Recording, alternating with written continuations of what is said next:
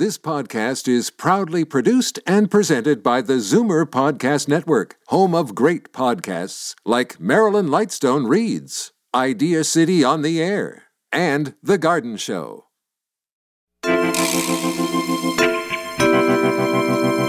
There's nothing wrong with setting and achieving goals. You can be a hard worker. That's great. But if you have such an intense fear of failure, or if you feel not good enough, if you don't accomplish something, then that's rocking your sense of self-worth. And I think that's where it crosses the line. And perfectionism can sometimes mask more unpleasant emotion.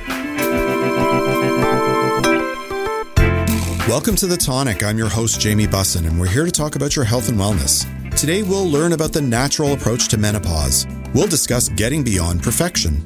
We'll find out how to prepare for backyard entertaining. And lastly, we'll explore the effects of aging on muscles, tendons, and bones. But first, a little bit of business. Is menopause putting a damper on the little things that make your day? Are you tired of dealing with hot flashes, mood swings, and sleep disruptions? New Roots Herbal can help you take control of those annoying symptoms so you can feel better and enjoy life to the fullest. Discover Menopeace, Maca Organic, and Sleep 8 from New Roots Herbal. They use only the highest quality natural ingredients tested for purity and potency in an ISO-accredited lab, and you can find them at your local health food store.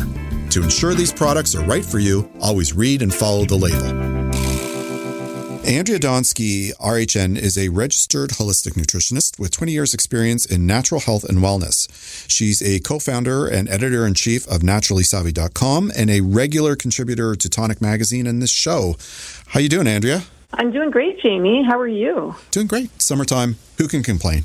Today, we're going to talk about menopause. To start off, can you give us a definition of menopause and then sort of explain the various, sub-stages of it? Absolutely. So first of all, this is one of my favorite topics to talk about these days because I am officially in menopause and have been for a couple of years now, and I'm 51. So let me take you through the stages. So there's premenopause. So premenopause is any phase of a woman's reproductive life before she goes into menopause. So it refers to the years of a girl or a woman's life when she's having a menstrual cycle, her menstrual period. So whether they're regular or irregular, she can still get pregnant. So the body is producing estrogen and the ovaries are releasing eggs every month. Mm-hmm. Then there's perimenopause. Perimenopause is also known as the menopause transition, and it usually begins years before we actually go into menopause. So during perimenopause, a woman's ovaries gradually start to produce less estrogen. So compared to a regular 28-day cycle, estrogen levels start to fluctuate during perimenopause, and as a result of this fluctuation, it can cause irregular periods and other symptoms. And as we progress through perimenopause, our body makes less and less estrogen and progesterone. But it's still possible to get pregnant, so be sure if you're in this phase that you use birth control if you want to avoid getting pregnant. And perimenopause usually starts in our 40s, but I've heard women who are going through it as early as their 20s and 30s, which is happening more and more. But it's not the norm. The average time frame of perimenopause is about 4 years, but it can last anywhere from 2 to 12. Before you jump ahead with perimenopause, you just mentioned that more women are sort of experiencing it earlier. Is that because it's easier to track now, or is there something changing in the way that we're living that's causing that phenomenon? It's a great question, and it's also, when we hear about kids who are going through puberty earlier, right? Yeah. So I'm not sure if there's a correlation. I haven't done the research into why. Actually, it's funny. I was just thinking the other day that I want to do more and more research into why, but I actually don't have that answer. Okay. After perimenopause comes menopause. So you're officially in menopause if you haven't had a period for 12 months. So it's technically 1 day. Actually, it's an interesting definition. So it's technically 1 day. And the ovaries stop producing eggs and the body makes less estrogen and progesterone. So the majority of women go through menopause naturally between the ages of 40 and 58. And the average age for menopause in North America is 51 and a half. And I gather when you say North America, it's different around the world? It is different around the world. There are certain countries around the world where they go through it earlier as well. Okay. So after that year is done, does that mean you're done with menopause? So not exactly. And there's different definitions. So after menopause is called postmenopause. Yep. So postmenopause is a period of time after menopause while hormone levels fluctuate and go through the changes during menopause, they stay consistently low once our period completely stops. So it's the end of a woman's reproductive years. And when I talk about menopause, I often interchange the terms menopause and postmenopause since a lot of women still experience symptoms when they're postmenopause. So technically the term postmenopause, it's different than menopause, but a lot of women still have the symptoms. Like symptoms can last, anywhere from 2 to 20 years for some women, right? So a lot of women will say, oh, I'm not in menopause anymore, but they'll still have symptoms, and they may not correlate it back to being in menopause. So for the sake of ease and for the education that I'm doing, I just say, menopause, and I kind of use it as a blanket term for menopause and postmenopause. And just a quick note, there's also medically induced menopause, where menstruation stops after the ovaries have been surgically removed, or after radiation or chemotherapy, or from medications that induce menopause as part of a treatment for a specific disease or a gender change. So there's definitely lots of different reasons why, how women get to it. But I do want to make an important point, and I want to convey that menopause in general is not a disease, but rather a phase of life. And a lot of people will say, will think of it as a disease, but it's not. It's actually our third act of life. Right. And all women go through it, right? Like there's no avoiding it, right? If we're blessed, yeah. Blessed enough to live long enough, right? Yeah, exactly. If you think about it, we're living long enough to be able to go through it, yeah. So you mentioned the symptoms of menopause. Can you sort of explain what they might be? Oh, gosh, there are so many different symptoms. And I've spent the last 4.5 years literally researching symptoms and what is happening to our body. So I'm just going to back up before I get into them for a second. So when I was actually going through perimenopause, I had a daughter, I had my third child at 41. And in my mind, I'm like, oh, if I have kids later, I'm not going to go through menopause until a lot later. Because my mom had a hysterectomy when she was 50, so we're 49. So we didn't know naturally when she would go into menopause. And so I thought, oh, I'm going to have a child later. It's going to put it off. But what happened was I actually started getting symptoms pretty soon after I had my third, which you're looking at 43, somewhere around there. I started gaining a lot of weight. I started to get, when I was 47, hot flashes came on. Gosh, like crazy, night sweats, moodiness, anxiety, body pain, brain fog. I mean, dryness, the list goes on. And when I started experiencing it, I didn't really have a lot of people to speak to about it. So what did I do? What I do best is I research. I research incessantly. And what I found was that before I started doing my research, that there are about 40 symptoms that were pretty common for menopause, and I had many of them. But when I started digging deeper into my research, I found that there were so many more than just those 40. So I started to track them over the 4.5-year period, and I started to talk to women. Like, I've spoken to hundreds of women. I was looking in medical journals. I started to look at apps and private Facebook groups, and I did surveys. And what I found was that there are actually over 85 different symptoms, and some interesting symptoms that we don't often hear about, like burning tongue, mouth, or scalp. Itchy skin in ears. A lot of women are complaining about the itchiness, and especially on their ears.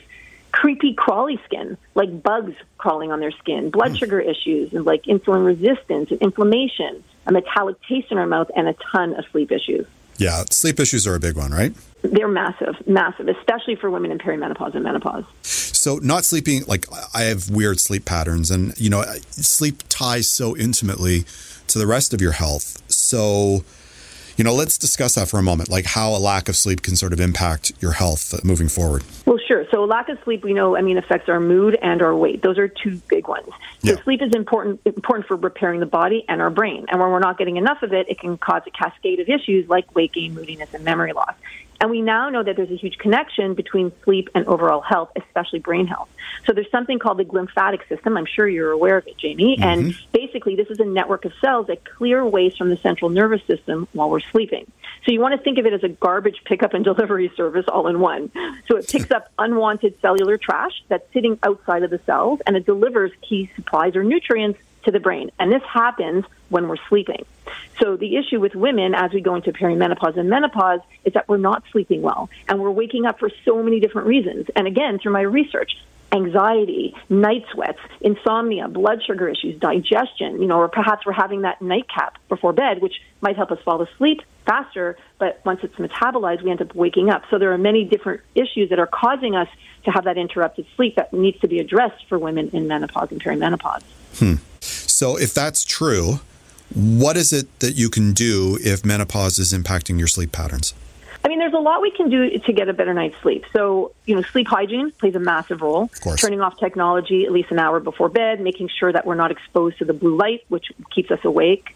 Wearing blue light blocking glasses can help. Don't exercise too close to bed because that can keep us awake, right? Mm-hmm. Don't eat a big meal before bed, at least 3 to 4 hours, because we don't want to, when we're sleeping, we want to repair. We don't want to be busy digesting, which can wake us up. Make sure our room is completely dark and cool. So that's a big one for women in perimenopause and menopause. Make sure your room is cold. If you need a fan, if you need to sleep with ice packs, do what you have to do. But the 65 to 68 degrees is really, really crucial, and don't use heavy blankets. You can take a lukewarm bath before bed just to help relax you. You can throw in some Epsom salts, which are amazing. I'm actually a huge fan of magnesium, so you can take it, through a bath. But also, I take magnesium. So let's talk about supplements for a second. Sure. I take magnesium before bed, and the type that I like to take is bisglycinate because it has the amino acid glycine, which helps us to sleep better. But there's also other supplements like vitamin D. We know is important for sleep. Berberine and chromium are excellent for managing blood sugar levels. So blood sugar, if it goes high or low overnight, can wake us up from our sleep. Adaptogenic herbs are great because they help us cope better with stress. So a lot of us are waking up at between 3 and 4 a.m. wide awake to start our day. We know that's because cortisol levels are spiking at the wrong time. Something like L-theanine is awesome. It's an amino acid. It's found in green tea, and it crosses the blood-brain barrier and increases the alpha waves in our brain, which helps us to relax. Melatonin is great. It helps us get into that deep sleep faster. Passion flower is amazing because that's been shown to help with anxiety and insomnia. And so there are a lot of things that can help. But the really, lifestyle plays a huge role as well. 100%. Earlier in the interview, you mentioned weight gain. I even think you discussed it in terms of your own journey. So how does that interconnect with, women going through menopause? So when our hormones are falling, specifically estrogen and progesterone, our body tries to hold on to them. And one way it does that is by increasing belly fat because we can hold estrogen there. So weight gain is one of the top 3 biggest complaints. I mean, there are lots, but it is right up there in terms of the biggest complaints for women in menopause. You've got hot flashes, night sweats, you've got stress, anxiety, you've got weight gain, right? And stress also plays a major role in weight gain during menopause because of cortisol levels. Right. So when we're stressed, we release cortisol, and high cortisol levels can lead to weight gain. It slows our metabolism. It leads to sugar cravings and increased belly fat. Okay. So if that's true, then what are some things that women can do if they're experiencing weight gain through menopause? Yeah, so, this is a loaded question, and there's so much we can do. But, and literally, really quickly, research shows that intermittent fasting can really help women in this age group.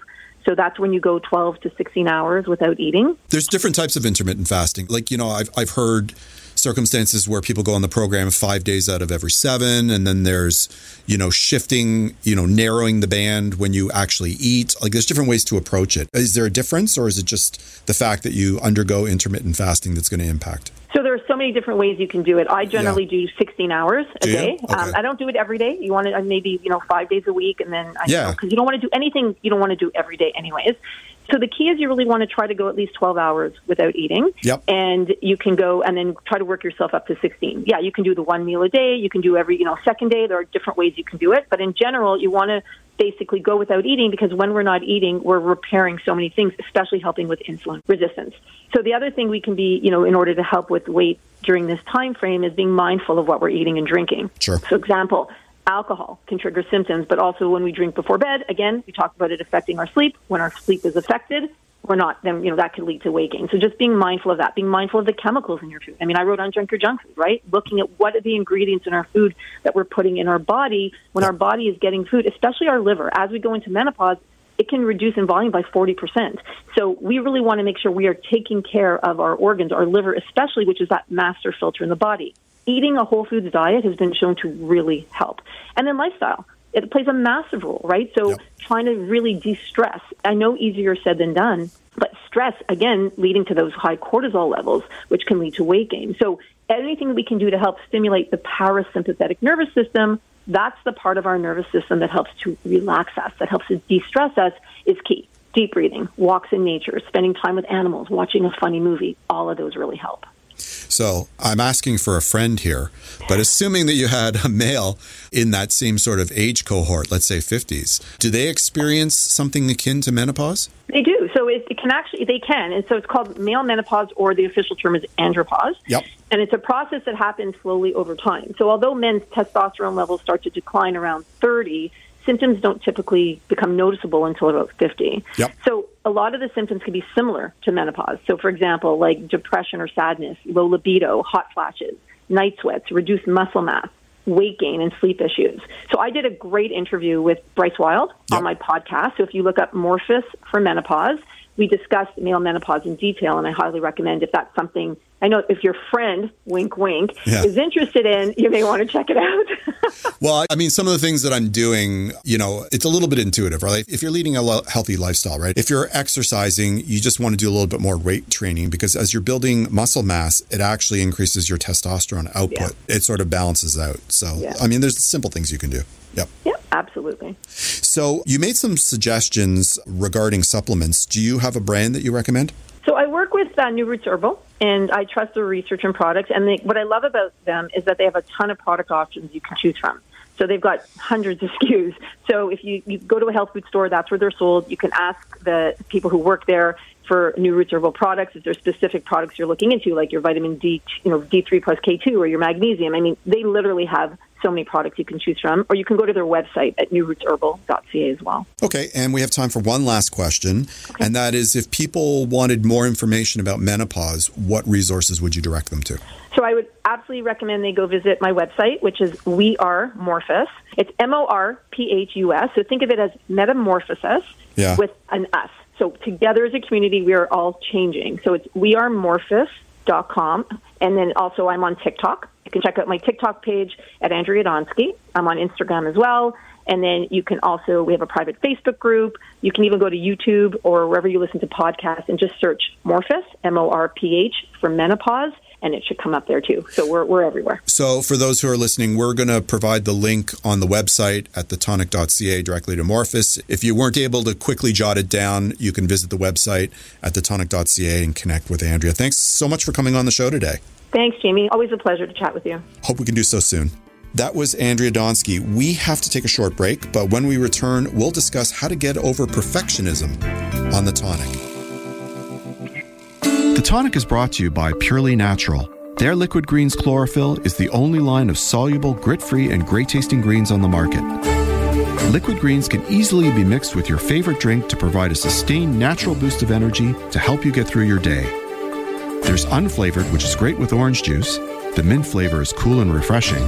Dark chocolate has all the health benefits of a salad, but with a great chocolate taste. And for that extra detox boost, try activated charcoal and mint. Enjoy the energy, enjoy the detox, enjoy the great taste. Purely Natural Liquid Greens.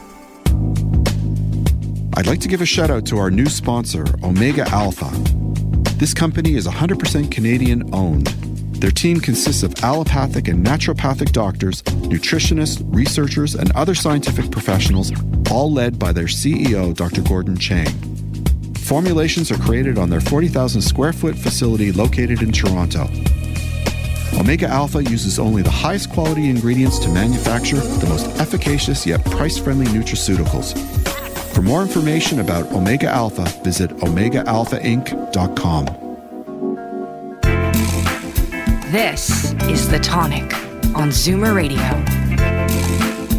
Heather Lillico is a registered holistic nutritionist and yoga and meditation instructor.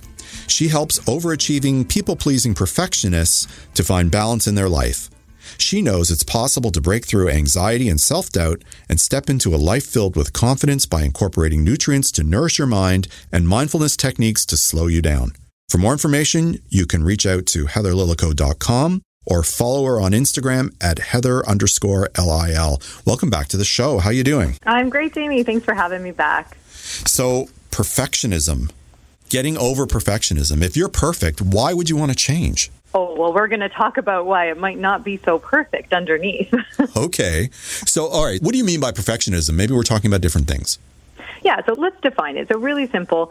Perfectionism is trying to be the best in all that you do, which by itself doesn't sound so bad. I mean, who doesn't want to give 100% in their lives? But perfectionism, and this is the key part, it's motivated by a fear of failure. And usually self-criticism is the main motivational tool. And I had this tendency for years. I presented this perfect view to the world, and I was praised for being detail-oriented and always turning in high-quality work, being on top of everything and on the ball. But underneath, I was stressed out. I needed to control everything, and I would struggle over small decisions, like what font to use, what restaurants to take friends to, because what if I chose wrong? And my inner voice was so critical, which is a key feature of it. And I was thinking that I was completely worthless if I made a small mistake. And I don't think I'm alone in this type of tendency. I'm seeing it more and more in my practice that people are struggling with this. We feel like we always have to be achieving and doing it perfectly. Yeah, I have a pretty negative internal voice, and I can dwell on the minutia. And when something is important to me, I will certainly throw myself into it. That is for sure. So I understand what you're...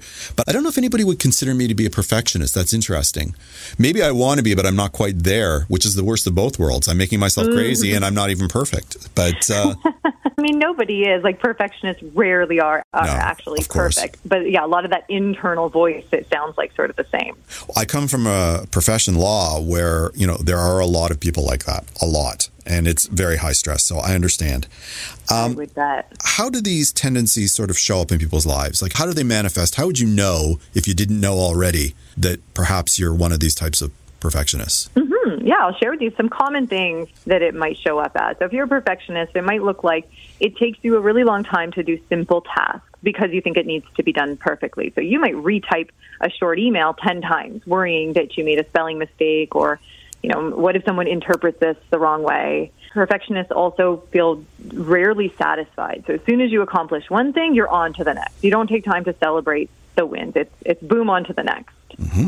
And as well, you might not try new activities, or you might not stick with new hobbies because you want to be good at it right away. There's no room for growth here. There's no trial and error. And also, people who are perfectionists are also usually procrastinators because they don't want to act until everything is just perfect. And so they delay having to make a decision, because if this fear of failure looms in your mind, what if you chose wrong? The stakes are so high. And if you don't try, then you can't fail. Yeah, I am a world-class procrastinator. That is for sure. That's external, but what's behind the scenes? Like, what are some of the patterns and thinking patterns that perfectionists have that manifest in the results that you just sort of talked about? So some of what we might see, or we see usually, we call them cognitive distortions. So things that turn up for people inside and in their thinking patterns. So something like all or nothing or black and white thinking is a really common one. So someone might believe that if they can't do it exactly right, then why do it at all? So let me give you an example here. So I had a friend's birthday before, and I wanted to craft the perfect birthday message for them. And so I stressed about it for days, and I couldn't come up with anything that seemed just right. And so I didn't end up reaching out and sending them a message at all. So this all or nothing thinking led me to miss out on a connection that I could have had, or a chance to make someone else feel good, even if it wasn't wordsmithed, exactly how I wanted it to.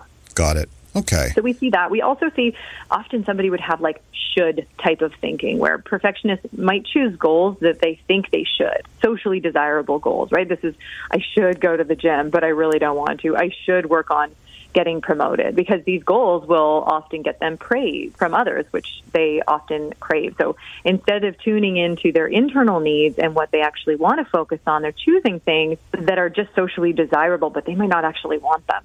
Got it. So they're looking for external validation as opposed to internal validation. Usually, yeah, you got it. Mm-hmm. Okay.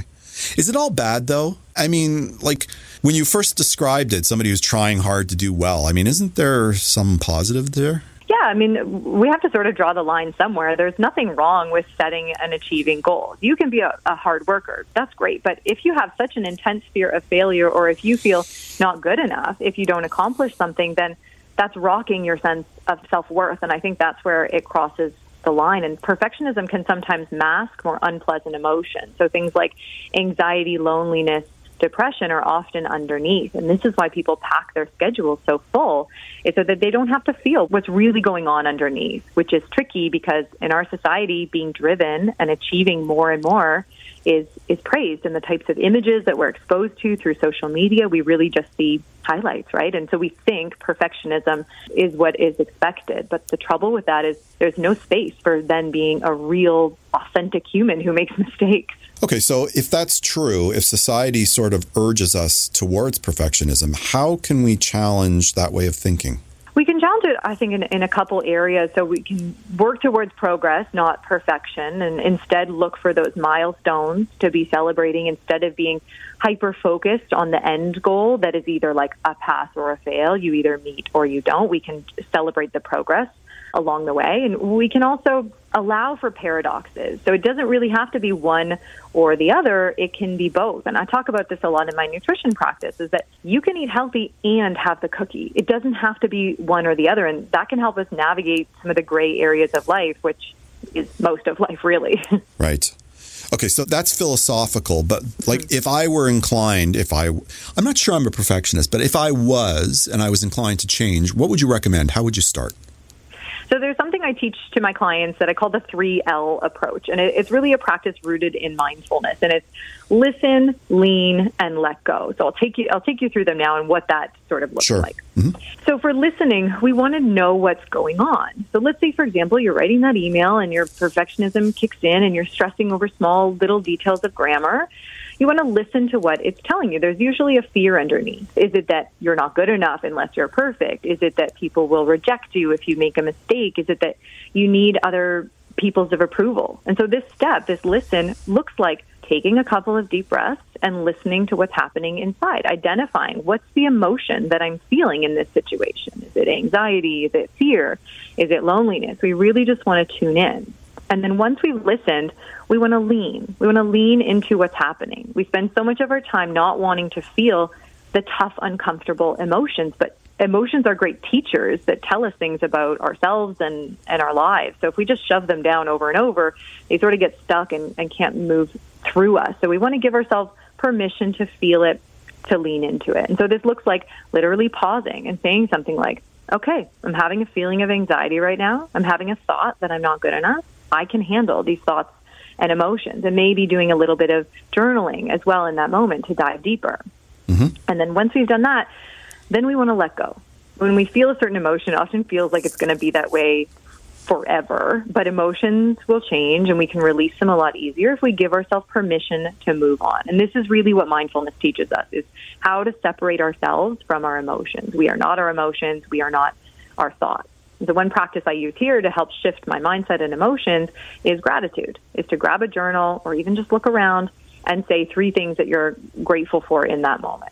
So these 3 practices, listen, lean, let go, are really about tuning into what's going on, working through the underlying reasons why perfectionism is happening, and then allowing it to leave, to move through. Do you have any other hacks or ideas or tips that people can use in the moment? Yeah, I think, we can also think of asking ourselves some questions like, what would I say to a friend in this situation? And that's a powerful one because some of the language we use to ourselves, certainly how I have spoken to myself in the past, I wouldn't even use on my worst enemy, let alone a friend. So this can bring in a little bit of softness or compassion. We can also ask ourselves, are there any positives or progress that I'm not acknowledging? Can we celebrate those small wins along the way? And then we can also probably use affirmations in the moment as well. They can be helpful to remind ourselves of what we need or how we want to feel. So some of my favorite ones for perfectionism are, I offer myself grace when I make a mistake, or I am worthy just because I'm alive. And I also often use, I am enough for myself and for my clients. That's a really powerful one. Okay. Do you have any concern that somebody who sort of tries to move away from perfectionism might go too far and maybe lose their edge or not be able to function as well as they were before?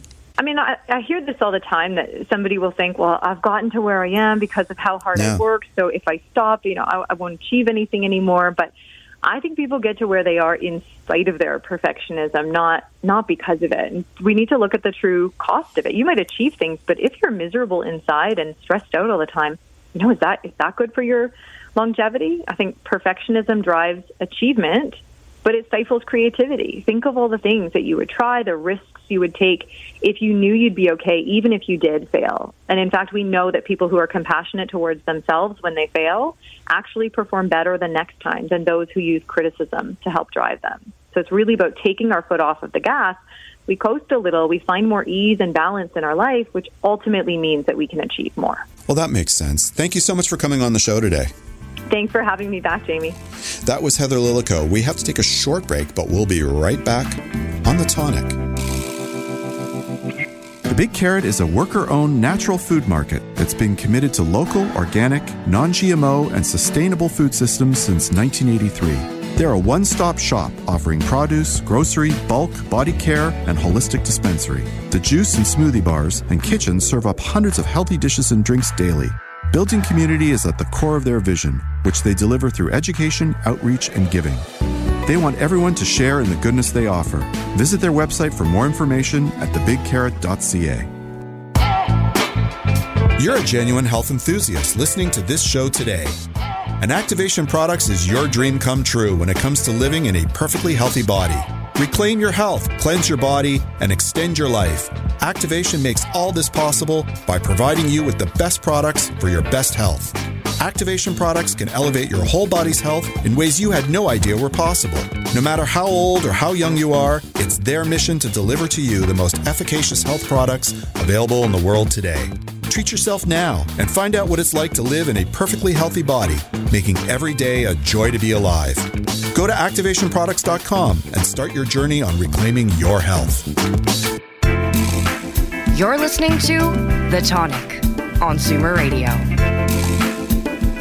My next guest, Shauna Lindzon, is a dietitian and nutritionist. She's a program developer and nutrition leader at Wellspring Cancer Support Network and enjoys seeing clients virtually and doing corporate wellness lectures. She runs practical cooking demonstrations that combine scientific knowledge with culinary education, and her demonstrations are unique, informative, delicious, and a lot of fun. You can find a list of her nutrition classes and recipes at shaunalindzon.com. Welcome back to the show, my friend. How are you? I'm great, Jamie. How are you? I'm doing well. You know, it's summertime and, you know, we're seeing people and we're seeing them outside, and that's cool.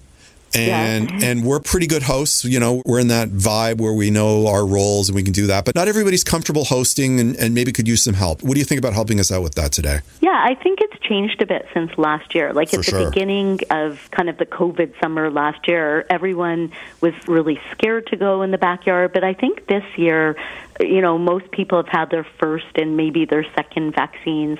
So they're starting to go, I think, over to family or friends' houses in the backyard, and they're eating. Yeah, it's true. And so then you kind of have to think about, you know, how do we entertain? How do you keep it healthy? How do you keep it bright? How do you make it so you're not, you know, I don't have any hair left, so you're not tearing your hair out, you know, with all the rigor of being a host. So how do we not stress about having like a backyard get together? Yeah, the rules, right? Yeah, sure. So first of all, what I do is I always have sanitizer outside so people feel comfortable if you want to kind of meet and greet with hand sanitizer. I know it sounds funny, but I think that's going to be the wave of the future, right? To kind of clean up your hands. Another thing that I think is a great idea is if you're serving a buffet, for instance, give each guest their own tongs. Oh, so isn't that a nice idea? Sure. And it makes you feel comfortable that you're not picking up different tongs. So you have your own tongs, you pick up your food, you keep your tongs, and there are actually tongs that you can get like at the dollar store on Amazon that have different colors, like red, blue, yellow. So if you put your tong down, you'll know which one is yours. Yeah, I mean, I would have been inclined not to do buffet style, just post-COVID. Like there's going to be some people, even with their own tongs, that are just going to feel weird about that. Do you know what I mean? I think, it's kind of interesting because I remember last year when I did go to a backyard, people kind of did your own bento box. Oh, right? Yeah. Mm-hmm. Like they actually prepared the food in little sections in a box and gave each guest. So, for instance, like chips and dip and vegetables. And so there are ways to make it fun and more comfortable for your guests and yourself. Mm-hmm. Like the bento box. And even with, if you're used to putting out like a charcuterie board, because people are really into that, you can make little mini charcuterie boards for guests and don't overflow it, just, you know, because you don't want food waste. Maybe ask your guests before what would you like on it and serve it up individually. I think that's a great idea. We went to friends last year and they sort of did one board per couple. I guess they figured, you know, you were safe to eat good with, idea. Right? Yeah. And then that way everybody didn't need their own, but yes, along the same lines of sort of serving the food separately, but allowing people to graze. It's grazing food, right? You know what, Jamie? That's a really comfortable way to eat because you feel like you're eating with your partner. Like that's really nice. I like that idea. Yeah, they're good hosts. Mm-hmm.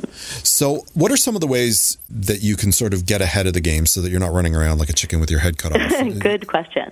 So when you think of the charcuterie boards, you think of things like dips and nuts and seeds. And what I like to do is, for instance, at one of our favorite places, Costco, I don't know if you've bought these, but there's a seasoned mushroom that's, I think it might be deep fried, but it's like dried and crunchy and seasoned.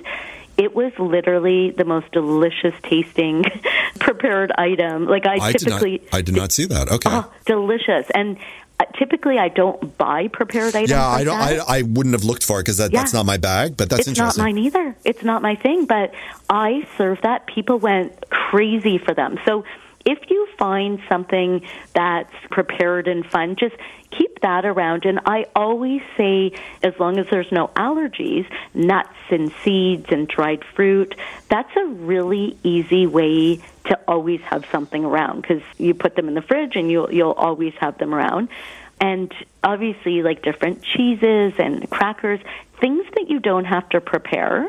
The other thing that I think is a really good tip is to get your dressings made up at least a day in advance. So, for instance, if you're making grilled vegetables and you're going to be doing a drizzle, or you're making a salad and you're going to be dressing it, the vinaigrettes you can make 1 or 2 days in advance and just have them in the jars in the fridge, and that will really reduce your prep time by a lot, which also includes marinades, right? Yep. So if you marinate your protein, be it steak, tofu, chicken, if you do skewers, you can actually thread the food on the day before. Or if you're doing cubed fruit, you can do little fruit kebabs, which is a really smart thing, because then people just pick up the kebab. Yeah, and I'm in agreement with all that stuff. I would add, if you're going to eat outside, you also might want to turn your mind to, how is that food going to react to being outside, particularly if it's hot out, right? Yeah. So, for example, when you mentioned cheese, I happen to love cheese. My first job ever was at a cheese shop. Oh, really? Yeah, it was. And there's some cheese that are great, that are like firm, and you can put them out in the heat and they'll be fine. But then other cheeses, they get like sweaty or they get melty in ways that aren't necessarily appealing. So you and it's the same thing with charcuterie, right? Like some meats you can put out there and they'll be fine, for a little while. But then, those plates tend to look sad after a little while, particularly if it's hot. So you need to sort of conceptualize that. It's slimy. Do you know what's kind of cool? And this is a really fun tip. I don't know if you've seen this. If you take the meats, like let's say the pliable meats like turkey or prosciutto or something, you can actually make little meat roses out of them. Have you seen that? Yeah, I have. It's cool. So pretty. It is. And if they're standing up tall, they're not going to go limp, hopefully. Right. The other thing you have to think about is also cheese, meat. Food safety, Yeah, it's high fat content and high salt content, so you have to sort of make sure you got your drinks all ready, right? Oh, absolutely. And I tend to stay away from the nitrate, like the smoked meats, just because I'm a dietitian and, I try to kind of avoid the preservatives.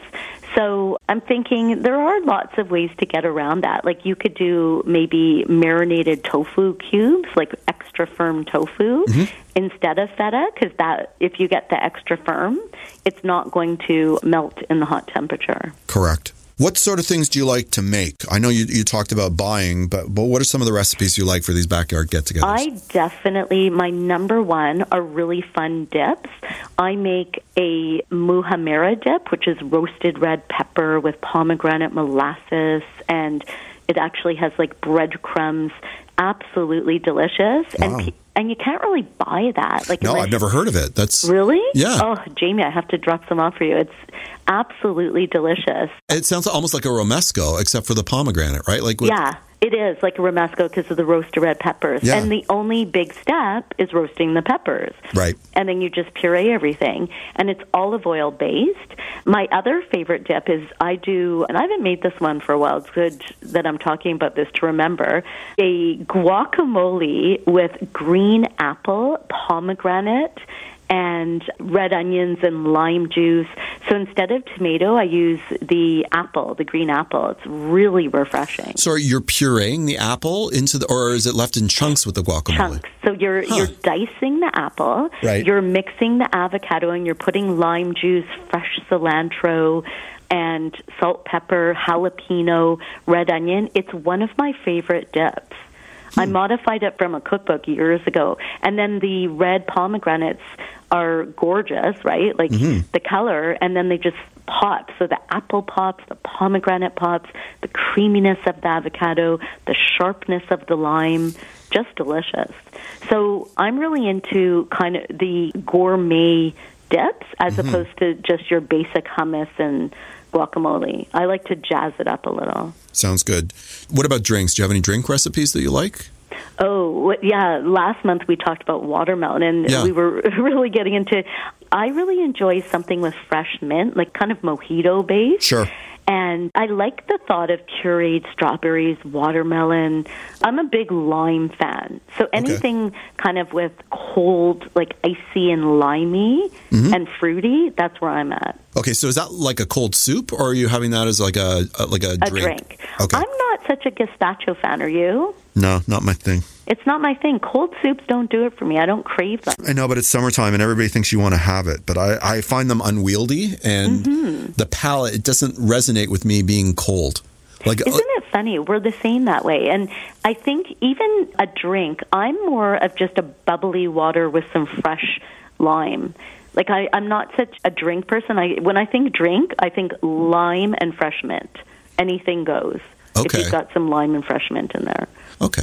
I was more referencing, like sometimes, it's easy to have some bottles of beer or, stuff out like that, or a bottle of wine. But we make batch cocktails. And then, you can sort of theme it. So if you're going Mediterranean, you can go one direction, or Spanish, you can go another. They're big on their gin in Spain, so you can go a different direction. That was sort of my thought with it. Yeah, and you theme it according to the ethnicity of the food. I love that. Yeah. That works. Cool. All right. Well, that's all the time we have on the show today. Thank you so much for coming on. Have a great summer, Jamie. That was Shauna Lindzon. We have to take a short break, but we will be right back on The Tonic. Are you looking for a fast-track program to hit the ground running, speed up your success, and build a coaching business on your own terms? You can launch your own lucrative coaching career in 2 days with the Certified Coach Practitioner Program. This program inspires you to take that first step in your coaching career, teaches you the ins and outs of coaching, gives you unique tools and resources for your client meetings, and offers continual support so you can start your coaching career on the right foot. With the Certified Coach Practitioner Training Program, you'll go from being busy with a desperate need for a change to running a lucrative and bankable coaching business that fits your lifestyle. For more information, visit CertifiedCoachesFederation.com. Looking for a potent natural formula for varicose veins? NutriPure Circulex's unique blend rapidly alleviates heavy legs, cramping, varicose veins, and chronic venous insufficiency. Circulex's powerful combination of grapeseed extract, horse chestnut, butcher's broom, and blueberry is a must. Talk to NutriPure's experts on their social media platforms to learn how to manage your health issues all naturally. Hi, I'm Jamie Busson. I'm not only the host of the Tonic Talk Show and podcast, I'm also the publisher of Tonic Magazine. Tonic's a health and wellness publication distributed with the Globe and Mail to each and every home subscriber in Toronto west of Victoria Park. And it can be found free on racks at over 100 locations across the GTA. You can learn more about Tonic Magazine at tonictoronto.com. Hey, if you like the Tonic Talk Show, check out the new look of Tonic Magazine. This is The Tonic on Zoomer Radio. Dr. Erin Boynton, or Dr. B, is an orthopedic surgeon with a unique approach to musculoskeletal pain, blending both the art and science of medicine. As the first female orthopedic surgeon to work with the MLB and the NHL, she has extensive experience in dealing with overuse or wear and tear injuries. Welcome back to the show, Doctor. How are you? I'm doing great, Jamie. How about yourself? Well, I have these, aches and pains that come with having just turned 55, and I know some of them are here to stay, because I know that as we get older, it affects our muscles, tendons, and bones, right? It does, and it's kind of a drag. I got to admit that when I was in medical school, and I was in my early 20s, and we got to the point with, we're looking at bones and the muscles, and they said, okay, you've got your peak bone mass at 25, and you've got your peak muscle strength at 25. I'm like, you got to be kidding me. This is it? Yeah. And I was really shocked to learn that we do deteriorate sort of naturally over our lifetime. We lose between 1% and 2% of our bone mass as we age per year. And our muscles actually have a natural depletion. It's called sarcopenia, starting in your 30s. And we can lose between 3 to 5% of our muscle mass per decade. So I was pretty disappointed to hear this. We can slow that curve, right? And in some circumstances, we can, depending on who we are and what we're doing, we can even add muscle mass as we age, though. It is possible, isn't it? 100%. And I'm living proof of it. Yeah, so am I. I'm older than you, and I'm a tennis nut. And that's one of the things that I think is beautiful about our musculoskeletal system. If you stress it, it responds by getting stronger. And one of the things that I think has really been neglected in the medical community is really promoting keeping our muscles strong, because when we have strong muscles, our muscles are attached to our bones by tendons. When we have a strong muscle pulling on the bone, we actually keep the bone strong as well. So these guys go hand in hand. Right. Well, we'll talk about what we can do later. Let's talk about how we know whether our muscles are atrophying or whether, we have bone density issues like osteoporosis. What are the symptoms of all this? Some of the symptoms, the osteoporosis or losing your bone mass is kind of insidious. So it's important you actually go to your doctor and get your bone density checked once you're over 40, particularly for women. Yep. But if you get to a certain point, you may experience pain in your bones, aching, and unfortunately you may develop fractures. And commonly we will develop fractures in our spine. And I believe at some point we're going to talk about a dowager's hump, which is a deformity that can develop with osteoporosis in the spine. And then if you fall, you're more susceptible to fractures once your bone density goes beyond a certain point. With our muscle atrophy, you may just notice more fatigue. The muscles may become more painful after you cut the lawn or after you go up and down stairs because you don't have as good muscle mass. And also people can experience difficulties with their balance, and so it can be problematic. All right. So those are the signs that there may be an issue, and unfortunately, you may not even know about osteoporosis unless you get tested. Is there anything we can do to prevent it? Well, this is the key. I think there's two key things. Yeah. One is be really active and healthy when you're young, because if you have a greater bone density when you're 25, if you start losing some of your bone mass and you've got a high bone density, then you can live longer before you cross a threshold where you're at risk for fracture. Right. And similarly with your muscles, if you take good care of your muscles and you're active when you're younger and you've got bigger muscles, if you start losing your muscle mass as you age, you still are going to have pretty good muscles. So one is prevention, and you do that by eating well and being active. But then say you missed the boat and you didn't realize this. You didn't go to medical school and you didn't understand this. Yeah, you went to law school and you had a bad lifestyle. And then let's say like me, you had a midlife crisis / change in careers and you learned about it really late in the curve. Sorry, go on. Yes, so there's hope. There is hope. You need to make sure that you've got a well-rounded diet. So that you can put the proteins and you put the molecules in there to maintain what you've got. And then the key really is to stay active doing exercise. Our body will respond to the stimulus of the stress of exercise. And I recommend variety. I think that if we do some cardio and we do some resistance training, then this is the best combination.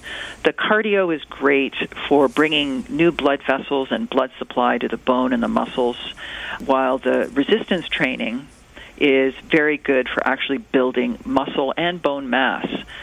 I would recommend doing exercises that involve the whole body. So lunges, squats, push-ups, and then cardio, walking, bicycling, swimming. These kind of activities really are ideal. Yeah, I mean, a lot of people like using machines, and, my father-in-law, for example, loves his elliptical. And, it's better than doing nothing, right? Like, if your choice is between sitting on the couch and being potato-like and doing something, I would always say do something. But I think, I'm with you. I think, going for a walk is probably one of the best things that you can do, as opposed to doing nothing. And I also think when we're talking about building muscle, I don't want to scare people. It doesn't mean that you have to get a bench and a set of dumbbells and barbells, right? You can use your own body weight to do these resistance training, right? Absolutely. And think about it. Your arm actually weighs something. Yeah. In fact, your arm is about 6% of your body weight. So, a 150-pound person, you're lifting 5 pounds every time you lift your arm over your head. And if you've got pain in particular, you don't want to be adding a weight. You want to learn good technique so that you're activating those neglected muscles, the deep core muscles, get them going. And doing a body weight exercise will allow you then to move around freely without pain. You don't have to become an Olympic weightlifter. Right. And I think actually, heavy weights are probably not necessary, and I wouldn't recommend them for the average person. If you're competitive and you're working, towards a goal of being an Olympic weightlifter when you're 70, all the power to you. People can't do it. Yeah. But most of us don't have to lift heavy weights at all. Well, what do you consider to be a heavy weight? Well, that's a good question. I would say I consider my body weight to be enough, but really anything that's more than 10% of your body weight is a heavy weight. When I'm doing shoulder exercises, for example, I don't do more than 2 pounds, 1 pound, 2 pounds, lower like a lunge. I might just use 5-10 pounds extra weight just to stimulate my nervous system and my muscles. But I'm not going to start throwing 100 pounds on and try to do my maximum deadlift or something. Well, yeah, and it's also a question of how many repetitions are you doing, for example, right? You can get a great workout with light weights if you're doing more repetitions, right? Maybe that's the way that you want to go, right? For sure. The key recommendation, and there's been quite a number of studies, that low resistance, meaning lower weights, so this could be either a band or we're talking for the upper extremity, the weights we just mentioned, a couple of pounds, with 10 or 15 reps. We're trying to build endurance here. We're trying to keep our body supple and mobile so we can do our usual activities pain-free and have fun. Right. So I know how often I weight train. How often do you do it, and what would you recommend? I recommend resistance training twice a week. Okay. And then I would throw in the cardio a couple of times a week as well. So you may alternate. So you could do resistance training on Tuesday and Thursday, and you could go for your cardio, your running, swimming, bicycling, Monday, Wednesday, Friday, and then you take a couple of days off. Yeah, I'm on a 5 on, 2 off. I have certain days, for example, where I'm just doing straight cardio, and that would be, although there's strength involved, like a rowing machine, it's kind of both. But there are days where I just do strength training. I don't worry about the cardio. That's 2 days a week. And then the rest is sort of a blend, ramping up more cardio or less depending on how I feel with 2 days off. The rest days are important too. They definitely are, and we do need more rest days as we age. We have to give our body a chance to recover. But one thing about weight training and the resistance, it has very good cardiovascular benefits. I'm sure you feel when you're doing your weight training that your heart rate goes up.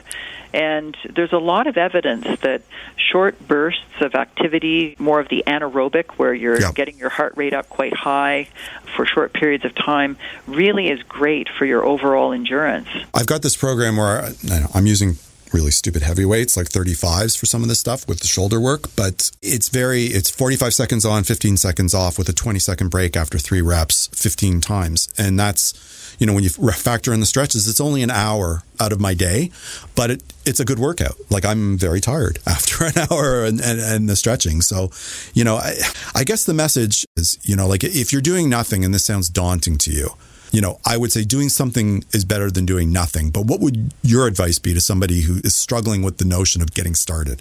Walking, number one. Even just standing, reaching your arms up overhead, stretching, actively stretching your arms overhead, just moving your body. Look on the internet so that you understand the proper technique for doing a squat. But when you are going to go grocery shopping, park a couple of blocks away from the store so you can walk a little further. When you're lifting a bag of sugar or a bag of flour, you can use that as your weight training. And any kind of movement like that is critically important. And I think giving yourself rewards, combining, say, before you go out in the garden, that you just do a little bit of active stretching and you walk around the block a couple of times to get your heart rate up, and then your reward is to go into the garden and enjoy yourself. The actual anticipation of reward gives you that dopamine surge, which makes you feel good. Great advice. Thanks for coming on the show. What would you like to discuss next month? Well, next month, I'd like to talk about the Dowager's Hump. Interesting. I have no idea what that is, so I will be informed. That was Dr. Erin Boynton. Thanks to all my wonderful guests, Andrea Donsky, Heather Lilico, Shauna Lindzon, and Dr. Erin Boynton. And thank you all for listening to The Tonic. You can listen or download this episode as a podcast with full show notes, contact information for our guests, and links at thetonic.ca. To find out more about the show, you can always follow us at The Tonic Talk Show on Instagram or Facebook. For great articles written by amazing health and wellness writers, be sure to pick up your copy of Tonic Magazine. The July-August issue is available free on racks at over 100 locations across the GTA and delivered with the Globe and Mail to every single home subscriber in Toronto west of Victoria Park. Or you can visit our website at tonictoronto.com. If you're interested in providing feedback or suggesting topics for the show, you know you can always email me at jamie@tonictoronto.com. Next week on the show, we'll discuss the health and wellness issues that are important to you. Until then, this is Jamie Bussin wishing you a healthy and happy week. This podcast is proudly produced and presented by the Zoomer Podcast Network, home of great podcasts like Marilyn Lightstone Reads, Idea City on the Air, and The Garden Show.